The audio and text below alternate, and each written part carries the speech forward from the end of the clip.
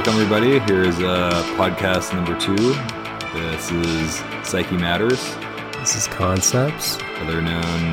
Also known as Michael and Eamon. And today we're doing Pulp Fiction. Yes, the great movie Pulp Fiction. Classic.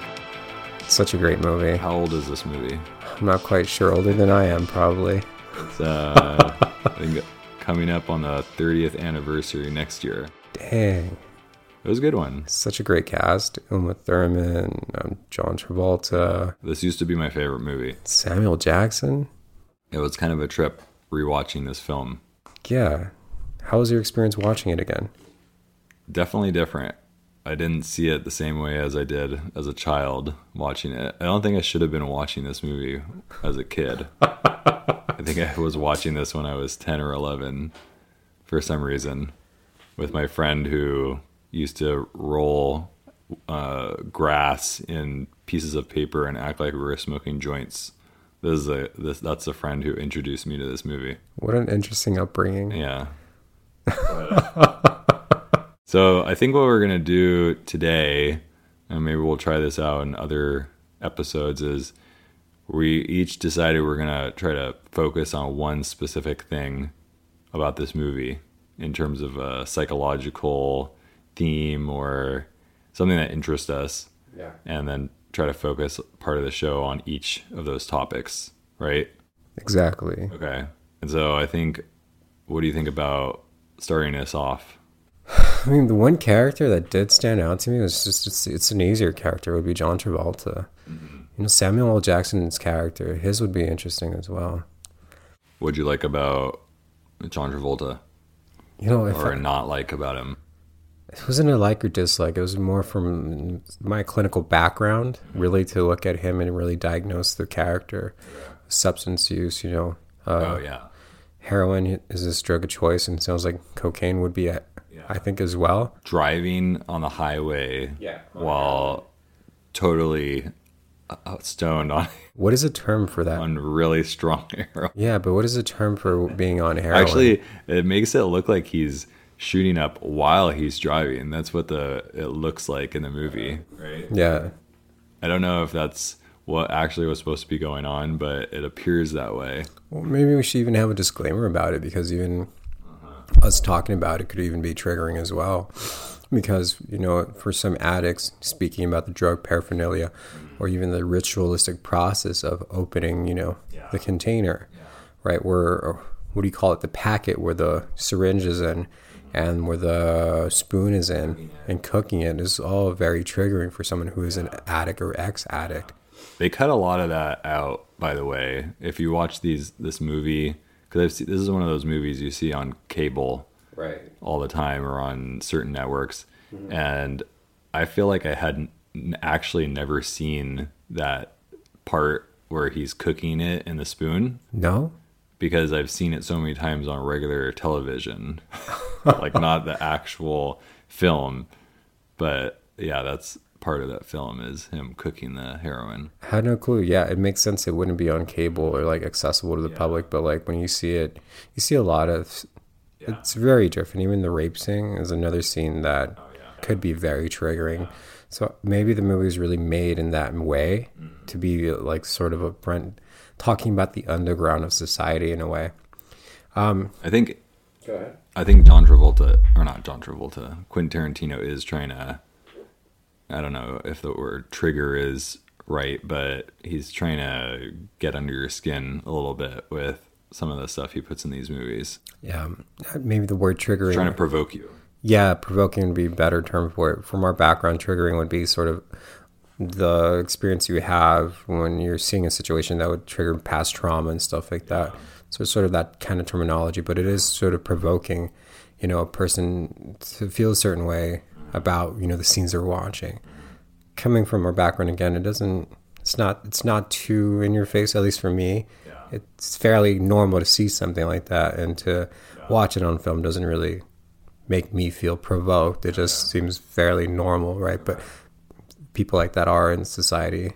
Going back to the character, to me, I was looking from that clinical background, that scope, and it felt like he's more depressed. You know, John Travolta. His character. Yeah, he's kind of a aimless wanderer. Yeah. It said was living in Amsterdam for 3 years, doing what? Who In knows? Exactly. But for me, it's sort of, why would he be living there, right? Yeah. Maybe to get some space from, you know, the life that he's living in LA, right? Okay. And originally, I wanted to talk about his relationship with Uma Thurman, and I forget her name. Oh, Mia. Mia, right? Yeah. But I feel like it's the same thing. And if the movie's obviously the movie's about choices, and it seemed like he was afraid of hooking up with her or having a sexual relationship with her. So he had maintained, for sure, maintained boundaries with her because he thought that he was going to get killed by Marcellus Wallace if he did. Yeah, he obviously was into her, right?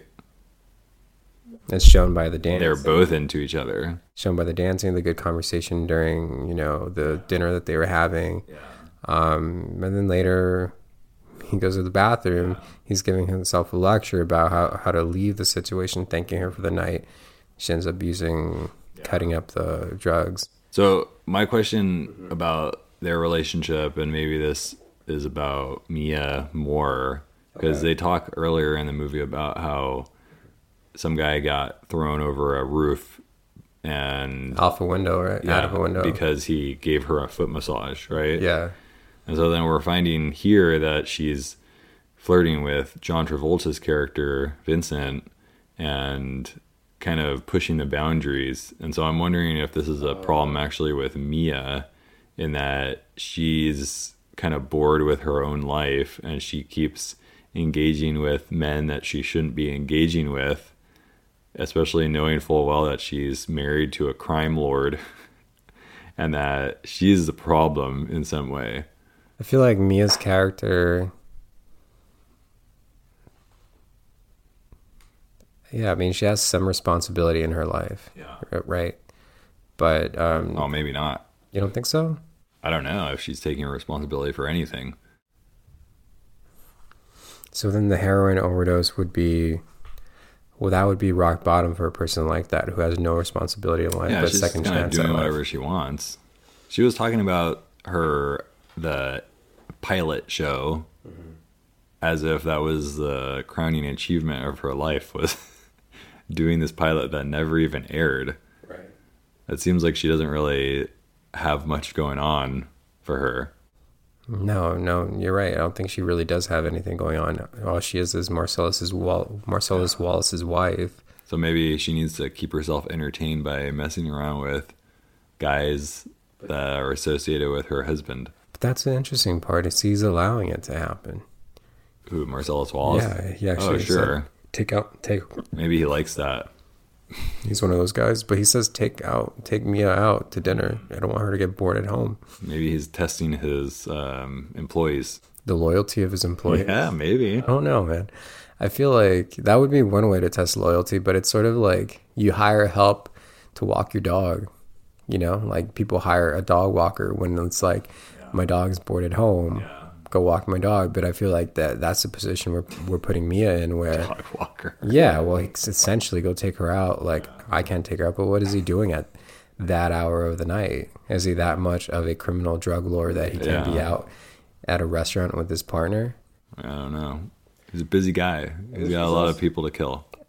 The other interesting thing is about that kind of drug lord lifestyle is, like, drug lords probably wouldn't date a Mia Wallace. Why do you say that? Just two different extremes of people, I think. I wouldn't picture that being Marcellus Wallace's wife, you know, but maybe I'm biased and, you know, feeding into a stereotype. Yeah. But that kind of a drug lord, a hard-hitting drug lord in that way, with a Mia Wallace, I don't see it happening. She's more likely to be with someone like a John Travolta, someone who both similar in maybe background, similar in conversation and stuff like that. But he also has a lot of money and power, and so maybe she was attracted to his money and power. Possibly, why not? Who knows? But he's not attracted to her to have another man walk her or take her out to dinner. Yeah. You know, what is he actually doing during that time? We don't know what he's actually doing. We just know that he's a criminal drug lord who runs a big part of LA, possibly all of LA. When he tells Butch's character, "Don't come back to LA. All your LA privileges are gone." You know, that seems like this man has a lot and wields a lot of power. Yeah. Men like that typically are not one-woman men, though. Yeah, that's true. So maybe, in essence, John Travolta's character, what's the character's name again? Vincent. Vincent, right? Vincent. Maybe even saving Mia from boredom. Yeah. You know, and that sort of, her having that overdose was her wake-up call, I think. You know, you're right, all she has to her name is really one pilot that never worked out, and she's this person's wife. Yeah. That should have been her wake-up call to be like, what am I doing? You know, when people go through these kinds of traumatic events or these kinds of events, there should be that moment. She's not a heroin addict. I don't think she's ever done it. It sounds like all she's done is coke. You see her doing coke in the bathroom, right? That scene that's depicted when she says, "God damn." Yeah. I said, God, that... Yeah. Coke is her drug of choice. Just surrounded by a bunch of women that just act like she's not even there. Yeah, the powder room.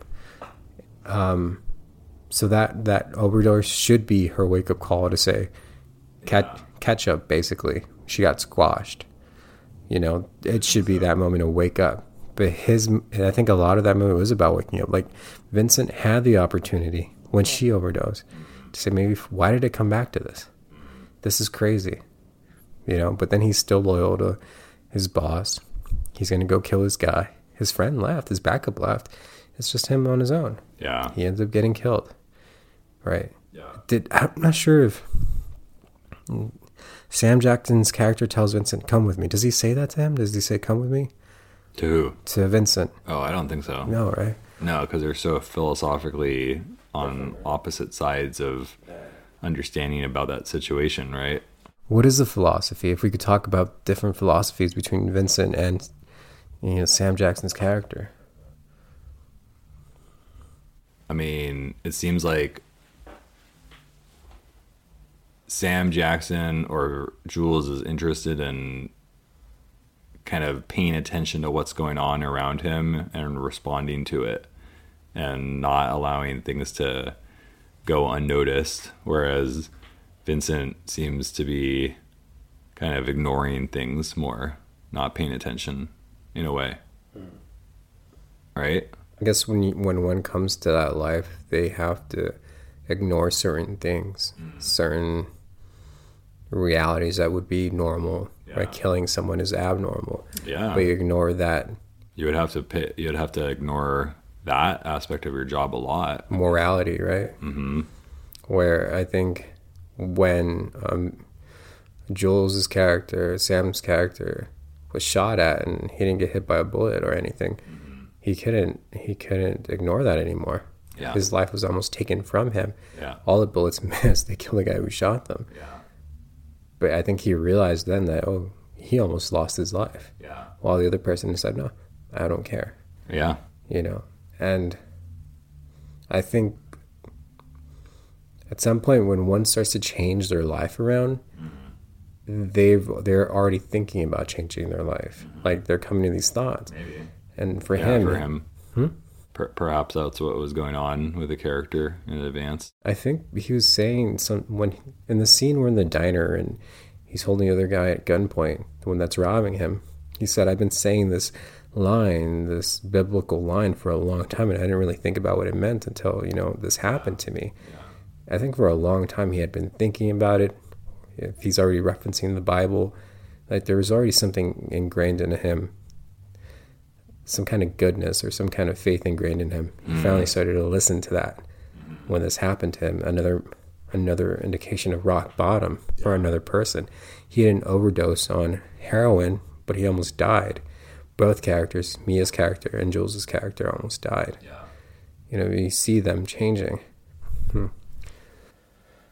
Like, he had that kind of upbringing, you're saying? Well, the upbringing, Carl Jung talks about, having sort of a foundation, right? A structure. If you have those structures, you can come back from maybe a psychotic break or something like that. Yeah. Right. For Jules, it wasn't psychotic break, but there is some sort of underworld. And he's talking about the underworld struggle as well, because when you're living that kind of life and murdering people, I don't think you're walking a good path. And I think that line that he's talking about was about walking a path. And he's walking the path of darkness at one point, and he wants to become a good person like the shepherd. What is the shepherd then? What does it mean to be the shepherd? That's what he talks about at the end, right? He's trying to figure out that a little bit. Mm-hmm. A shepherd typically guides sheep, right? A good shepherd would take care of sheep. The sheep are very innocent creatures. They're kind of dumb. They don't know where they're going. They follow the shepherd. But they trust the shepherd to guide them in the right direction. And I think he was realizing that maybe he was a sheep at one point. And his master was actually Marcellus Wallace. That's interesting. Yeah. Right. I mean, maybe. We talk about what's inside the suitcase, but it was really for his own shepherd, or the master, the person who owned him, which was Marcellus Wallace. He gave him his last, I guess he paid his last deed, right? Fulfilled the last mission he needed to fulfill for him, but he was done after that. So he's responsible for taking care of his owner or his master in some way, who is Marcellus, and maybe he's finding that that's not the right life to live for him, perhaps. If you work for Marcellus Wallace, you have to kill for Marcellus Wallace, especially in that position. Exactly. That's the kind of sheep he runs. Vincent was a sheep when he came back. He had freedom, but he came back to that life. Well, that life is lucrative. It pays you, right? You see the wolf paying Quentin's character money for the sheets, right? And for just to buy new furniture and stuff like that for the bedroom. That life brings money with it. He bought someone's silence with that money. Marcellus didn't even have to be there. His other sheep paid. They know what he wants. He was like the master of all the pawns, moving all these pawns around. These guys are puppets. Controlling everything. And again, when you're at that level, you have people who follow you. I think Jules realized it when he almost lost his life, that, you know what, maybe I don't want to be this person to take these lives for this person. Maybe that's not worth it. Maybe that's not what he wants anymore. Maybe he wants to find a different path for himself. I'm not saying he's going to become a good person. He has the capability of killing people. But what I am saying is maybe he wants to draw his own line. So you're kind of getting into what my point of focus or topic was for this podcast. Sure. You're talking right now about the difference between some type of external authority kind of determining things for you, or maybe your individual conscience coming into play and being the thing that's helping to determine your choices. I think correct? Sort of the psychological influence someone holds on you when they have power over you, versus your own power, your own, desires for freedom. We see that again with in the moment where he's getting raped. Marcellus is getting raped. He was getting fucked by someone. He actually, the man who was so powerful, was getting fucked. That was a turnaround for him. Yeah. And, you see this character wanting his own freedom. He's angry himself. So it goes to show that although one may think they're so powerful, they're so strong, these things can happen to them. Yeah. They can very much get taken advantage of and hurt. I think he got a taste of what, the men who follow him feel and felt. I'm sure a lot of these persons felt raped by him, or have felt intruded by him, better said. Yeah. Interesting. Butch was there and he witnessed that too, but he also felt the same kind of pressure. He felt that he had no freedom in terms of his own choices. Marcellus wanted him to throw the fight. He ended up saying, I'm not going to throw the fight. He ended up killing the other guy he fought. Doing something against your better judgment, right? He's asking him to go against his own integrity in some way. I think it talks about a struggle, really. A struggle between, the external versus the internal forces. And that's really what, in psychologically speaking, is really what we, try to do in our own lives. Sure. We maybe external influences from our parents, Yep. right? Or other factors, bosses and stuff, versus how we truly feel as individuals. It's sort of a line that we all deal with at some point. Who's going to make the choice? Is it going to be the authority, or is it going to be myself? At the end of the day, one decides what is the best for them for their survival. Yeah. The men that work for Marcellus Wallace, they decided to follow what he said. They stayed in line because the man pays them. Mia is taken care of by her husband. Yeah. For sure. But we see him when the scene has happened, when he's being intruded upon. We see him, as human, because at that point he has no say into what's happening to him. Someone else, takes advantage of him as well. Essentially, he's just like the rest of them. He's a sheep, taken advantage of by someone else's external psychological influence. Marcellus then got a taste of his own medicine at that point, until we have a hero in Butch, who was a character that always thought for himself. He may have liked the money. That's true. At one point, he may have accepted certain terms and conditions that were placed on him until he said, I can't do this anymore. I'm going to fight. He fought, killed the guy he fought, left, knew that there were going to be repercussions for his actions, knew that men were going to come after him. But that was our hero in that movie. And that hero is the one that saved his enemy.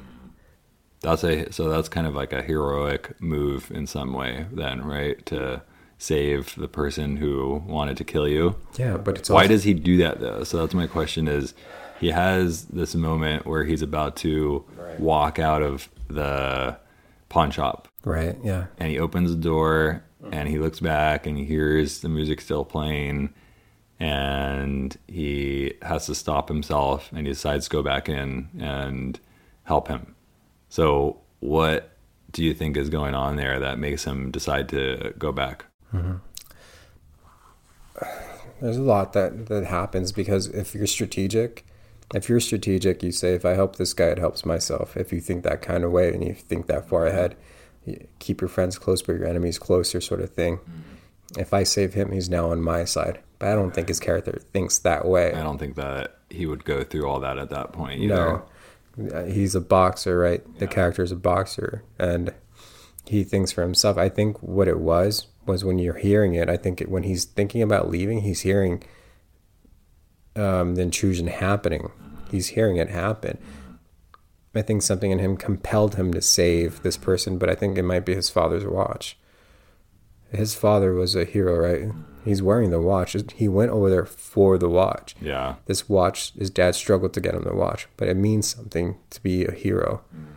And for his father and his grandfather. Fight for what's right, maybe, or to do what you think is the best thing, even if somebody else might say, why are you doing that, or why are you making that choice? Yeah, well, that's the idea of the hero. It's basic terms. A hero is a person who will fight for what's right. You do what's right. The other that I mentioned is sort of the anti-hero. I'll pretend to be a hero just to get my way so you get off my back, which I don't think he thinks that way. It's not strategy. It's more of the basics of, this person is being harmed. Although I don't like him, he shouldn't have been harmed in that way. That's an interesting point, for sure. The other could be, I'm so angry that I almost got hurt that I should go get my revenge on these persons who try to harm me. Maybe that's also part of it, is that, what if it was me in that situation? Because it was a random draw in terms of who got put in that position, and that it could have been him as well. And so, wouldn't I have wanted this person to save me if it was me in there? I do think that Marcellus probably would have saved him because of the pride. I know, but what I'm asking is, isn't Bruce Willis's character Butch, isn't that maybe part of what he's telling himself in that moment is, wouldn't I have wanted him to do the same for me if I was in that position? I think he would, and that's what we call empathy. Or compassion. Compassion, the empathy or compassion, the hero has compassion. And although Marcellus is his enemy, he has compassion for the human being, right? Marcellus probably out of pride would have been like, I'm just going to kill these guys and then kill Bruce Willis's character too. You know? So, okay. All this, it's really interesting that you're talking about this because this all lines up with what I was interested in talking about. And the idea that I came to in terms of kind of what this movie is about in some way is the transition from the Old Testament God to the New Testament God. Oh, yeah? And so it's not only being done in explicit terms, because what is the Bible passage? The Bible passage is Ezekiel 25:17. That's from the Old Testament. Right. And that passage is said several times. It's said in that scene in the apartment twice, because you hear it a second time when you're getting it from that other perspective, and then you hear it a third time when he says it in the diner. And so it's like a central part of this movie is that quote.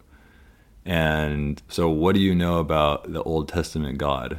From what I understand is that he was actually more of violent. Yes. Right. So it's about violence, vengefulness, revenge, getting back at others, very much eye for an eye type thinking. Mm-hmm. Okay. And that's what he's saying in that Bible passage when he was always talking about it in his life. It was some cold-blooded shit I would say to somebody when I was going to pop a cap in their ass. Right. It was a way to express how I'm going to get you for whatever you've done. You've done something wrong and I'm going to kill you for it. And I'm taking out vengeance on you. Yeah. This is me taking this out on you. But what is he doing in the end, in the diner scene? He's being Jesus. He's reinterpreting it, right? Yeah. And he is doing it in kind of like a messianic way of, this is how it's been said before, but I'm trying to change. I'm trying not to be the vengeful God anymore. I'm trying to be the forgiving God. I'm trying to be the compassionate God. I'm trying to be the one who tries to understand what you're going through. And your maybe struggles. And whatever is in the situation, and let's take that into perspective. And it's more of a cooperative type, and that's exactly what he's doing in terms of his reinterpretation of this quote. But yeah, that's interesting. So I started thinking about that, but then I'm like, okay, how many conversations or how many aspects of this movie are about the ideas of getting back at somebody or getting justice on somebody? And so I went through a list. Okay, Tony Rocky Horror. He's thrown off of a building. Why is he thrown off of a building? Because he gave a foot massage to Mia. Right. They had to get back at him for doing that. You kill the guy because he gave a foot massage. Vincent talking to his drug dealer friend about his car being towed, or his car being keyed by somebody. What does he say about what that person, they should have happened to them? Oh yeah, they should be locked up. Yeah. No, or I don't even know if he said locked up. Is it executed? It could be one or the other. Yeah, no, it's something extreme. Yeah, it's like they should be shot or something. No question about it. No jury. Nothing. Just I think it might be executed, but because of keying his car, that's his reaction. Extreme you get executed. Reaction. Yeah. When Mia overdoses, they're worried about what is Marcellus going to do. How's he going to react to this? Yeah. I'm forced to tell Marcellus Wallace that he didn't help his wife. Butch having to talk about killing the other boxer in the fight. Mm-hmm. And does he feel bad about that? Or does he, does he care about it? Even Quentin Tarantino's wife, when she comes home, she's going to trip on him and maybe divorce him because she sees it. It's all about what is your response to certain situations that go on in your life. we talk about a God, a New Testament God who loves you unconditionally. Yeah. With the previous God, it's love with condition, eye for an eye mentality. Yeah. And I think that's really towards the beginning of the film, before the change, before, Bruce Willis's character saves Marcellus Wallace and Sam changes, everything's placed on a condition. You do this for that, tit for tat. Towards the end, it becomes, and it's not conditional anymore. Yeah. It's unconditional, right? I accept you. I'm trying to understand why you're robbing me right now. Yeah. I'll give you the money in my wallet, but you have to leave. I'm a God that will That's kill another part you. about it, right? And Yeah. so he doesn't let him off free. He doesn't say, there's nothing that's going to be done about this. He actually says, I'm going to give you this money, but I'm giving you this money so I don't have to kill you.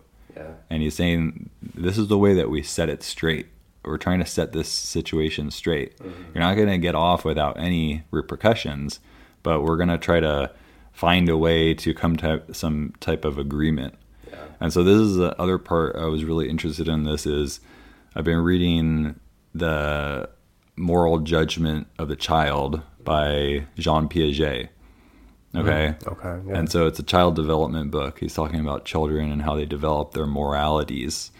But it definitely has a lot in it that has to do with adult morality too, and how there's stages of adult morality, just like there is stages of child morality. And one of the things he's hitting on in this book is that children who think in terms of justice, and justice in the sense of retributive consequences, I think that's the term he uses for it. I'm not quite sure. But some type of punishments that are handed down. Oh, distributive justice or something? Something like that. Yeah. But some type of punishment that's handed out. That's usually determined by external authorities to children. And so when they're small, they're thinking in terms of people need to be punished for things because that's how they were raised by their parents, and that you need to have a consequence for what you did. I feel like that's called a preoperative stage or something. Perhaps. There's a stage where they think that way. Yeah. But a lot of the thinking in that egoistic phase, that's one of the ways he characterizes it too, is the punishments aren't fair or just usually. They just are. And it's because the external authority has said, this is how it is. This is so. Right. And so you accept that. But there's no rhyme or reason to it necessarily. There's no explanation for why you're supposed to get punished this way or why this is supposed to happen. It just happens. Right. And so what he then talks about is the development into a more adult-like morality is when it's no longer based off of external authority, but now it's based off of reciprocity and cooperation, and that we're just trying to set things straight and make sure that if you cheated or you lied, we need to make sure that you don't do that again. But we're not trying to punish you just for the sake of it. We're trying to make sure that doesn't happen again. We're getting this thing in order so that we're playing a game that's fair for all of us. And we're all on the same page and we're all on the same team. And that's cooperative justice. And it's not about punishments necessarily. It's about let's do this together. We're going to work together to come to this conclusion. And that's a more adult type of morality. And that's what it seems like Samuel L. Jackson's character is definitely leaning towards at the end of this movie, and how he's moving away from punishment for punishment's sake, which is a lot of the killing that's happening. Like, you robbed from Marcellus Wallace, you need to be killed. Now it's like, maybe we need to figure out what is the best way to handle this situation. And that's always contextual, and I always have to involve a conversation among the parties involved. Yeah, it's interesting. It becomes a negotiation. Both have to agree on the resolution. I feel like he got there because of this thing that happened to him, right? He got there because of this major event in his life that made him question his life philosophy and himself, the way he was living his life. And I think that's really what happens for adults, because some adults don't operate that way. They operate in the way that Vincent would operate, which is... Isn't that what happens with a lot of people who go through some type of religious conversion too, is they have to have some coming to God moment almost? There are people who do come to Christ, right? Yeah. And they end up having the old way of thinking, but they have, their brothers or their sisters who talk to them and sort of console them during, the groups and tell them, hey, this is how you should be living. You're a young Christian, you're believing in God, but you don't know the morals and the values yet. We're teaching you how to see the world differently through what you're talking about, this operational phase, right? Or this, this phase of development, and I think for some people like Sam, who maybe doesn't have that background, right? They have maybe an understanding or reading of the Bible. Yeah. But now it's the same way, looking at the Bible differently. And end up being like an experiential thing where the experience of what happened is what it helps you, makes him realize some of the stuff that he's been talking about and he's been spouting out without understanding it. I think he understood in a more embodied way. Exactly. He understood it in one way, and now he's understanding it in an embodied way. Yeah. Right? But it's a reinterpretation of the same text. Yeah. Right? But that goes to show that if we read one thing one way, later in life we can read it a different way and reinterpret it based on now our new experiences. That makes sense a lot too, because if you think about Old Testament Bible as well, I think one of the things I understand about it is it's centered around the 10 Commandments. Mm-hmm. And the 10 Commandments are another example of external law or rule or authority that you need to listen to and that you cannot question and that you have to subscribe to at all costs. And so it's exactly what you were just talking about, where the thing from the outside is telling you how to live your life and what you should be doing, and you can read that and it can maybe profit you in some way because it's a kind of a moral guide, but at the same time maybe you're interpreting it in a completely wrong way. And maybe the way you're interpreting it could be really fucked up, like how Samuel L. Jackson was interpreting it. Yeah, and that happens. And he needed to go through some type of experience himself to realize, oh, maybe I was wrong in this interpretation the whole time. Maybe, honestly, one of the catalysts to the reinterpretation was the shooting, but it wasn't until what happened in the diner and he had a gun pointed at him, a criminal trying to rob him, to realize maybe the ugliness of himself at that moment. And it's not until maybe you see your own mirror, your own ugliness, do you realize, hey, like, what am I doing? Yeah. And I think that was a moment when he realized and started to reinterpret. He was able to talk out loud and reinterpret the line that he keeps speaking about, the Ezekiel line. Yeah. And that's when he realized, maybe I need a change. Yeah. He said he had to think about it a lot. We have the character in Vincent who says, if you give that man your money, I will shoot him on principle. Mm-hmm. So we have, when we try to leave the underworld, I think, right, that lifestyle, or make changes for our own lives, we're going to have people who want to bring us back to that life when they see that maybe we're leaving them behind. Yeah. And as we start to leave them behind, there's sort of this feeling of, I'm being abandoned by you. Yeah.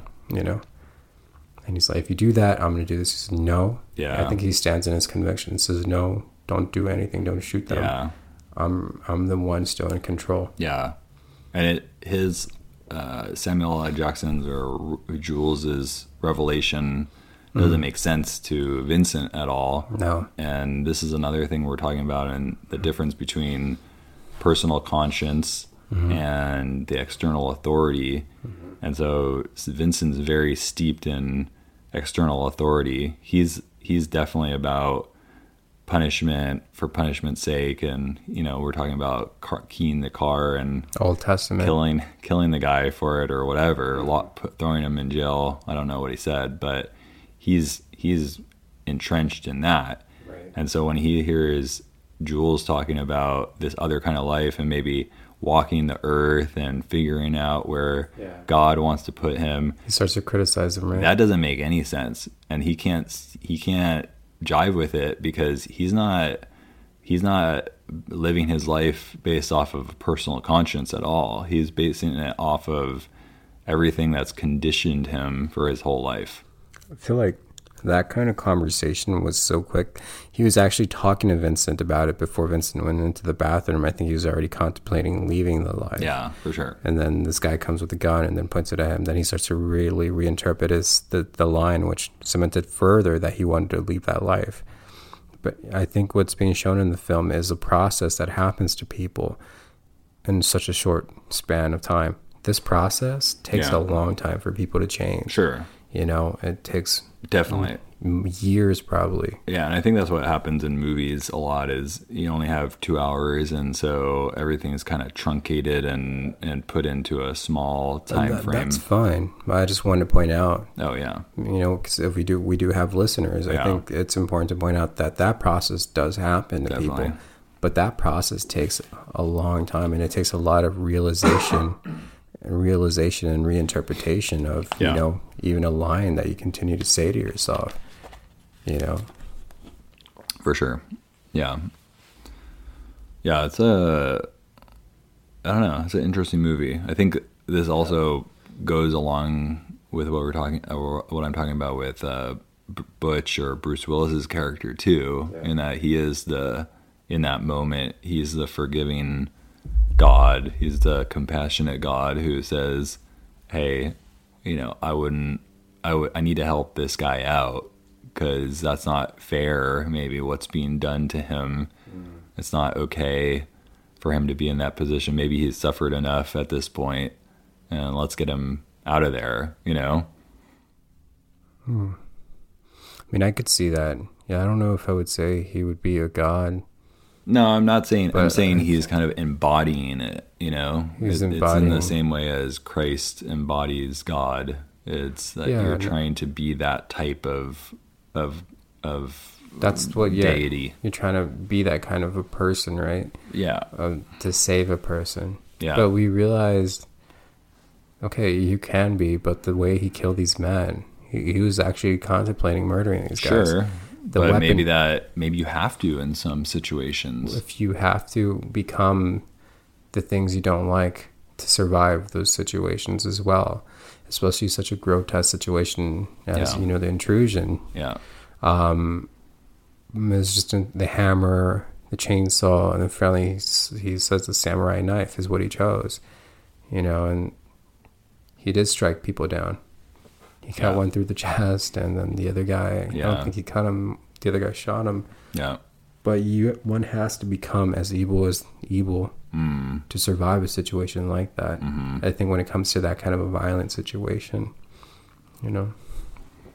I do think there's definitely a great deal of compassion and forgiveness on his side to make that choice, though, when he could have easily just left. And he would have, because Marcellus would be dead. He could have left. He could have called the cops. Yeah. He could have done, like... it seems like when one operates in this world, they're not thinking about morality. Because you can, outside of everything, should call the police. Right? And say, hey, something's happening right here. This needs to happen. Yeah. I think, but outing that would have outed Marcellus. Maybe. But at the end of the day, I mean, it feels like...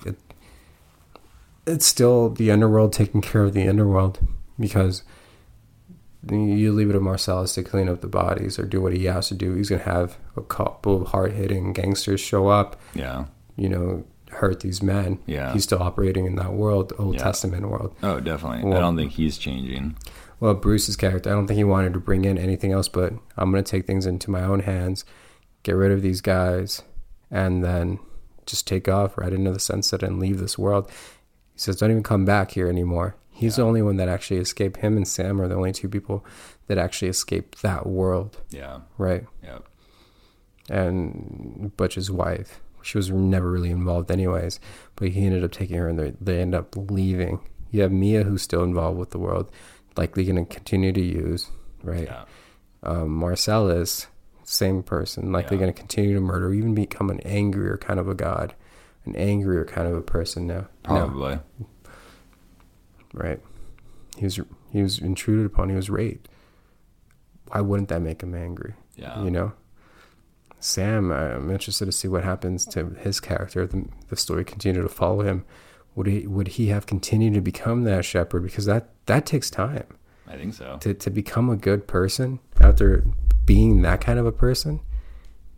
It's a film, obviously. Oh, he's gonna walk the earth. That's what he said, right? Like in that one show, right? The one with I forget his name. I forget what he says. Yeah, like that one character. Yeah.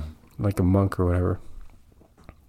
But you see that when one walks the earth, they go through all these experiences to try to change. And I think that's really what he wanted to do. Yeah. To go through that process. Yeah. And change. It's like wandering the desert for 40 years. I forgot which person in the Bible did that sort of thing. Yeah. Was it Moses? I think several people did. Yeah. Well, that's what he's trying to do as well. Walk the desert, walk the earth, to have these experiences, to come to a new realization of God and himself. Yeah, for sure. Go through some change of heart, change of mind, perhaps. Mm-hmm. Yeah. What did you think of Bruce Willis and the way he spoke with his French girlfriend? Mm-hmm. I had some problems with it. I mean, he pacifies her, right? Oh, for sure. Like, and that's some men who have that kind of a life, who are actually violent or live a violent life, can walk both paths. Some men can be the good man and not the good man.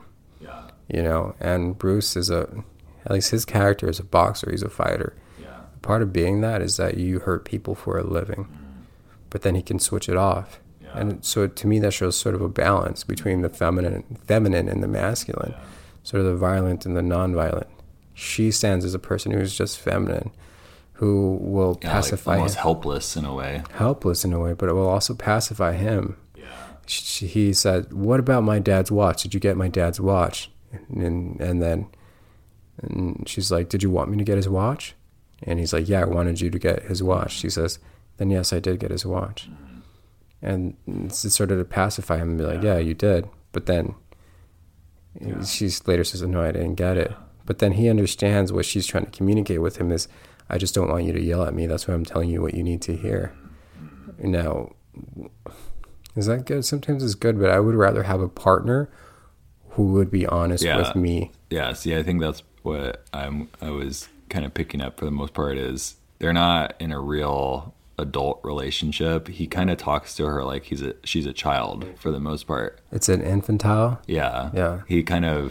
He repeats... Infantilizes her. Yeah, he repeats a lot of the things that she says and almost word for word or kind of tries to encapsulate it, but he's not really responding to her. It's almost like he has to restate what she says to make sure that he understands. Yeah. That's kind of what you would do with a little kid is, am I understanding what you're saying correctly? Yeah, there's a cultural barrier. The French. Well, you could say that that's what's going on, or that he just treats her like a child for the most part. Even with the thing when he blows up and he gets really angry with her, he gets angry at her and then he's like, "Oh no, it's not your fault.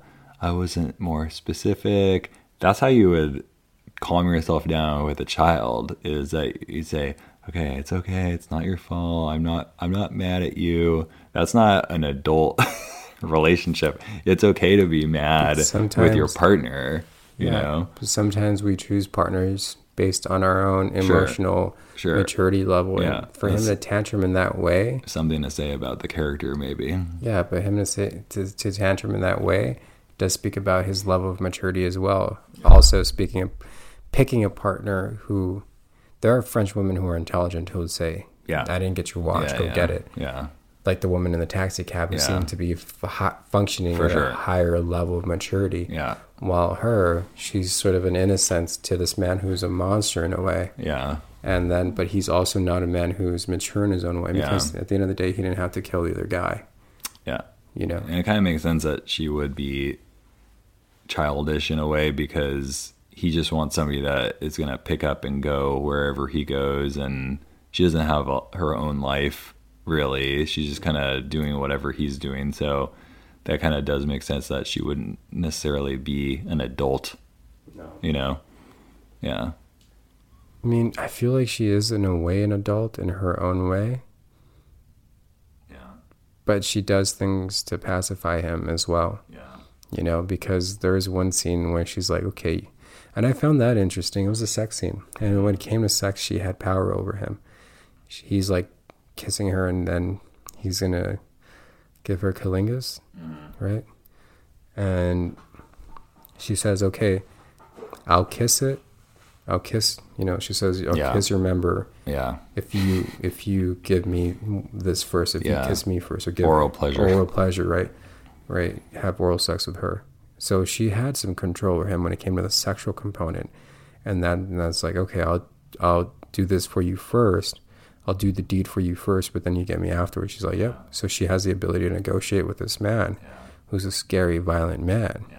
So she does have some power in a situation. Yeah. But I think her character knows what she's doing in terms of sex, in terms of getting what she wants in a way. So there is an innocence to her, but there's also the femininity and feminine manipulation that she has over, or power over this man. Yeah. When it comes at least to sex. For sure. Yeah, makes sense. Well, this was good. I like this. This was an interesting conversation. I felt like we kind of were on the same page a lot of the time, for sure. Yeah, it was a good conversation. I enjoyed the time. Awesome, man. Well, let's keep doing it. Hopefully, again, next week. For sure. And we'll figure out what we're going to talk about next week. Yeah, have a good week. Deconstructing the Psyche. Okay. We're out. Take care, everyone. Bye. Bye.